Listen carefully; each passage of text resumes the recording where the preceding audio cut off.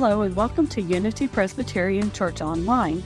This week in worship, Pastor David continues to look at the people who got up close with Jesus with a look at the story of the woman accused of adultery. Let's listen.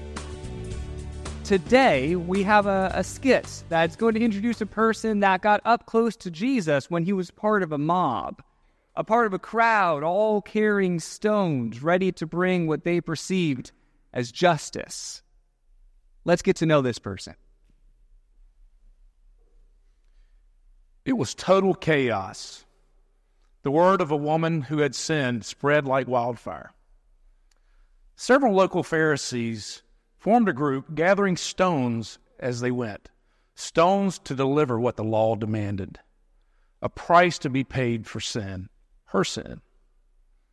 I was on the outside of the group, a mob actually, and wondered what to do. My friends yelled for me to follow them as they started to chase the woman. I found a stone thrust in my hand, and I reluctantly followed, not sure what to do. Finally, she was cornered and fell to the ground in front of a man. I recognized the man. Jesus, they called him, a teacher. Stones started to be raised, stones of justice. I held back, still holding my stone, but not raising it yet. Then the Pharisees addressed Jesus, challenging him to decide the fate of the woman. I think they were trying to trick him, but he ignored them at first. He actually bent down and started drawing something in the dirt. The Pharisees and the mob instantly grew more vocal, continuing to pepper him with questions. Jesus finally answered, an answer that I will never forget. Upon hearing it, we all froze, even the teachers of the law. Then the sound started, the thump, thump, thump of the released stones hitting the ground, mine included. The mob disbanded, and as I started to walk away, I looked back and heard Jesus ask the woman, "Who is left to condemn you?" And then, "Neither do I condemn you, and go and sin no more." I stopped and looked at the stone. I realized my stone was not one of justice, but one of regret, and not easily tossed away. I felt its weight. It was the weight of my sin, sin never acknowledged, always hidden away. I stared at the stone, then back at Jesus. Those without sin cast the first stone. I've been fooling myself, thinking I was clean, that my own stone would never be revealed until then. I carried my stone from that day forward, wondering if I could truly cast it away, if I could be forgiven as powerfully as she was. I started following Jesus' ministry, albeit from a distance, watching the crowds, witnessing the miracles, listening to his words, and finally bearing witness to his trial and death. I heard his words of forgiveness, redemption, and even then on the cross. A few days later, rumors started, something about Jesus coming back to life, that the grave that they had prepared for him was torn open. How could that be, I wondered? Those tombs were covered by a stone massive in size and weight. I then realized that my stone had grown, in its own way, massive in size and weight as well. And I asked myself, could this Jesus, the one who gave that woman such freedom through forgiveness, the one who overcame death itself, roll my stone away? In that moment, I took the stone I had held for so long and lifted it up, showing him I was done carrying this burden because he had finally released it. I relished the sound of my stone hitting the ground where it belonged, for good. Well, I recently got done reading the Lord of the Rings trilogy to my daughter Zoe as she's turned 11. Now, you may not be familiar with that story, so let me refresh you.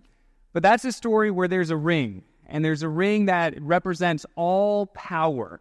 And yet, whoever holds that ring, even though they're all powerful, that power is going to corrupt them. No one can wield that much power. There was a man who held on to that ring for a very long time, and it slowly caused him to lose his humanity. His name was Gollum. We got a picture in case you've never seen the movies, but Gollum's the one on the left here where you can see he used to be a man, but he's really not a man any longer. He's lost himself because of clinging to that power. Now, these other two people, Frodo and Sam, they have the ring now, and they're trying to get rid of it. They're trying to destroy it, and Gollum is trying to get it back. And so around this scene is when Gollum attacks them. He attacks them, he tries to kill them so that he's able to get that ring, that power that he so desires. They fend off the attack, and they then, after capturing him, have to decide, okay, what do we do with this strange creature who attacked us and is seeking us harm? Sam, the one in the middle, says, well, we should execute him. I mean, this person, this thing, attacked us first.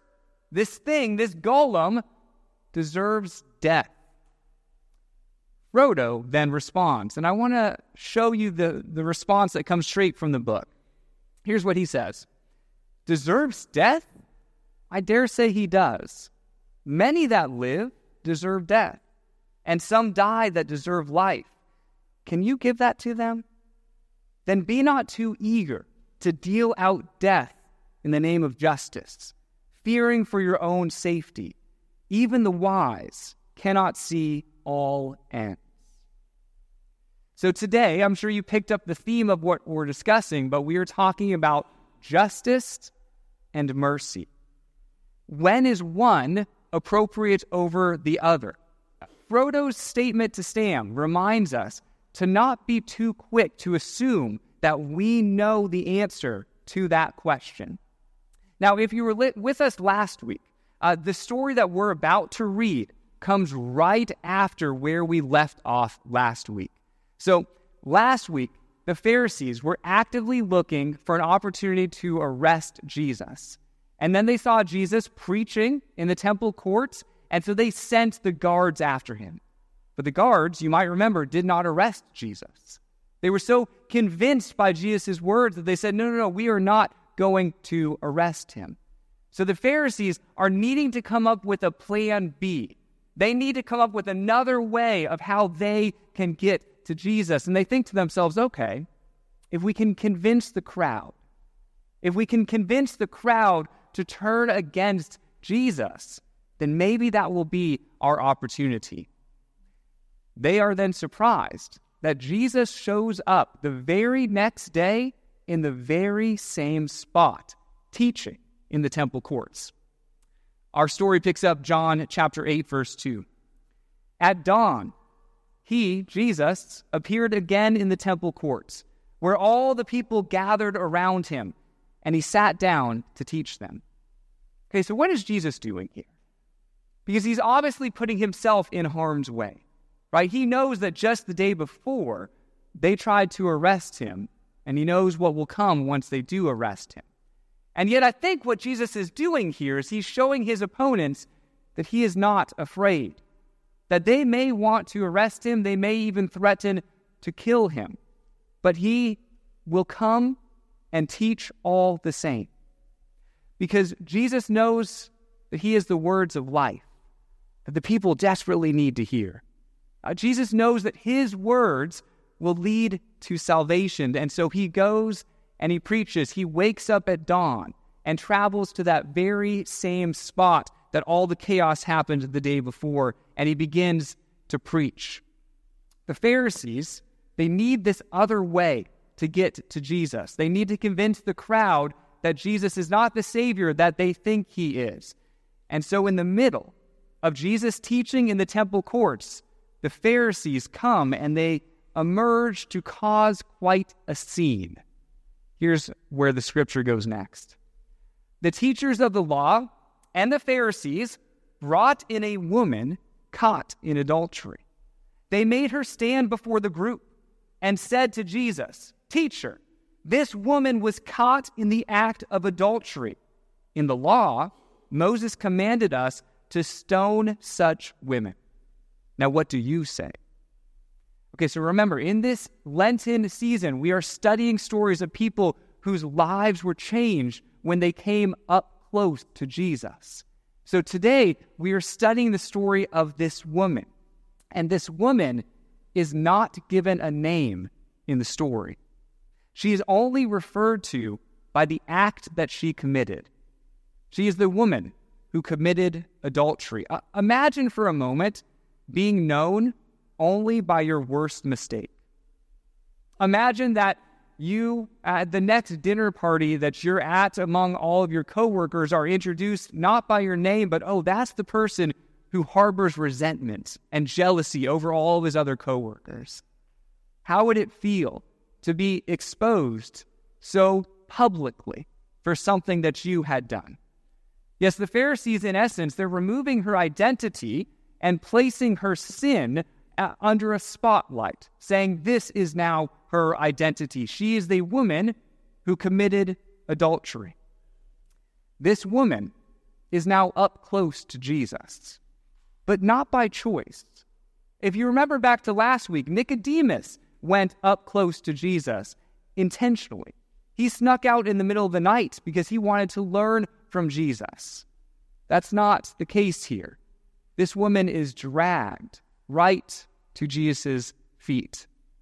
Sometimes in life, I think we're like Nicodemus. We're searching for something.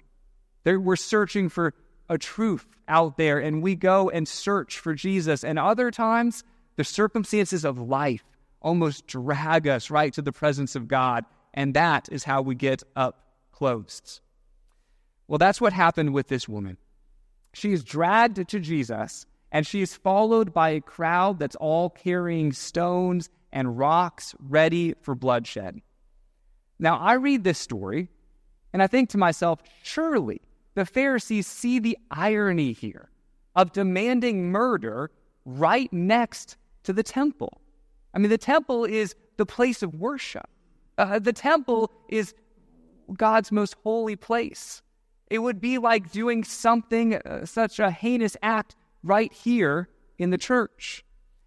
I think they know that what they're doing is not right. And so that's why they quote from Scripture. They quote the ancient law of Moses in an attempt to justify themselves. Now, their actual quote is coming from the book of Leviticus. That's the third book in our Bibles, Leviticus chapter 20, verse 10. It says, "If a man commits adultery with another man's wife, with the wife of his neighbor, both the adulterer and the adulteress are to be put to death." Okay, so my question then is, where's the man? I mean, the law clearly commands that both man and woman be brought forth for their actions. But the Pharisees are choosing not to follow the very law that they are quoting. It's because they're doing all of this, not because they care about the law, but because they're trying to trap Jesus. John, the person who wrote this gospel, says as much in the very next verse. He says they were using this question as a trap in order to have a basis for accusing him. Okay, so this is the trap. Let me lay this out for you. If Jesus refuses to condemn the woman, then the crowd is going to wonder, well, does he really believe in the law of Moses? I mean, if he refuses to condemn the woman and ignore the command from Leviticus, then the Jewish faithful might see him as a fraud, not the real Messiah, and they may turn on him. Or imagine, for example, that Jesus agrees and says, "You're right, this woman must die." What would it look like for the Prince of Peace, the person who'd been preaching nonviolence, God's love, all of a sudden to be seen as a hypocrite? He will be untrustworthy if he spills blood on the temple floors. So I imagine that the whole crowd is just waiting to hear Jesus' answer with bated breath. Remember, some of them came early, right at dawn, simply to hear from Jesus' teachings. And others of them came with stones in their hands, ready to hurl them at this woman. And the Pharisees know that anything he says, either way he goes, they've got him. They've got Jesus. And so Jesus chooses to say nothing at all. Here's the next verse. But Jesus bent down and started to write on the ground with his finger. Okay, what is Jesus up to here? We're not told. We're not told what is going on in Jesus' mind. Personally, I think this must be a classic misdirection. I know when my kids are misbehaving and when they get really angry, I can choose to match that intensity, or I can choose to distract them with something. And then usually if I distract them, well, then they can calm themselves down a little bit. What we're seeing here is the intensity of the crowd is sky high. And I wonder if Jesus is redirecting them a little bit. To help you imagine this scene, I want to show you this painting. This painting that was done in 1720. So this is a painting that was done by the Italian painter Sebastiano Ricci. And in this painting, there's a couple of things that I want you to notice from this scene. The first, look at the very back, up at the top. Those are children. They are children watching from a distance, because I think the painter wanted to show us that a stoning like this was a public spectacle that even children would be exposed to. And then bring your vision down from the children to the woman and notice her arms are actually tied. They are bound. She's in the most vulnerable of positions. And then slightly to the left of this woman is Jesus. And Jesus is kneeled to the ground and he's pointing. He's pointing at something that he had just written in the dirt.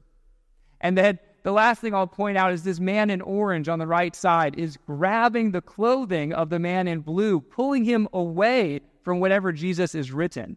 It's almost like he's saying, don't pay attention to Jesus. We're here to trap him. We're not here to listen to him. Don't listen to his words. Let's get on with it. So what did Jesus write on the ground? Theories abound. One that I particularly like is that Jesus wrote a scripture that the Pharisees would have been really familiar with. It's a scripture that comes from Jeremiah. It says, those who turn away from you, meaning from God, will be written in the dust, because they have forsaken the Lord, the spring of living water. Okay, we don't know if he for sure wrote that. Other theories say that he wrote the names of every person who is holding a stone in that crowd alongside their chief sin. Use your imagination to think, what was it that Jesus was doing in that moment as he is stooped down and is writing on the ground? The Pharisees want nothing of this. They try to grab control of this situation again, and so they continue to pester him with questions. The next verse says, when they kept on questioning him, he straightened up and said to them, let any one of you who is without sin be the first to throw a stone at her. And again, he stooped down and wrote on the ground. Gosh, this is genius, isn't it? I mean, in this response, he is forcing the would-be condemners to look inside their own hearts, to look in their lives instead of at her. In essence, Jesus is saying, don't look at the one that you're ready to throw a stone at. Instead, look at the one who's holding the stone. Now, the ancient Mosaic law said that the actual accuser, the witness to whatever it is that is being accused, is the first one who's supposed to pick up that stone and throw it. We see that in Deuteronomy. That says the hands of the witnesses must be the first in putting that person to death, and then the hands of all the people. So essentially, Jesus is saying, okay, accusers, look at your own hands. Are they clean? Or is there something in you that someone might want to throw a stone at? Yes, none of us are without sin. All of us are in need of God's grace. We should not be the ones picking up the stones. There's only one judge in the world, and it is not us. It is Jesus. And Jesus is showing us what sort of fair and compassionate and loving judge he truly is. What will the crowd think of what Jesus has just said? Next verse says, "At this, those who heard began to go away, one at a time, the older ones first, until only Jesus was left with the woman still standing there." So the crowd disperses, and I don't want you to miss this detail, this really fascinating little nugget in there, that it's the older ones who leave first before anybody else. Why do you think that is? Well, my guess is because they have the most life experience to realize the truth of Jesus' words, that none of us are perfect, that all of us rely on God's grace. Life, the longer you live it, has a way of humbling us, doesn't it? In this story, what we're seeing, what we're studying, is how this unnamed woman, who is known only by her worst moment, how her life is changed when she came up close to Jesus. Well, for starters, her life is saved, literally saved. Jesus saved her physical life from a crowd that was demanding it. But it's not just her physical life that was changed that day. I think spiritually, she was saved as well. And I think that because of how this story ends. These last verses say this: Jesus straightened up and asked her, "Woman, where are they? Has no one condemned you?" "No one, sir," she said. "Then neither do I condemn you," Jesus declared. "Go now and leave your life of sin." Yes, this story displays an equal balance of justice and mercy. I do not condemn you. Jesus shows the woman mercy. Go and sin no more. Jesus shows the woman justice. I believe that this woman's life was changed by hearing those words from Jesus. Mercy and justice must always work hand in hand in a grace-filled partnership. We need both. I mean, think about how unfair the world would be if everyone was given only mercy. Think about how cruel the world would be if everyone was given only justice. As we end our time today, let's ask the hard question. What rock are you carrying around, ready to hurl? What person do you think is in need of judgment that's not you, that is outside of yourself?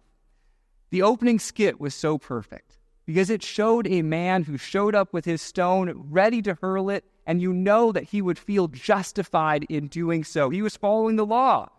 But by the end of the skit, he was forced to look inside his own heart instead.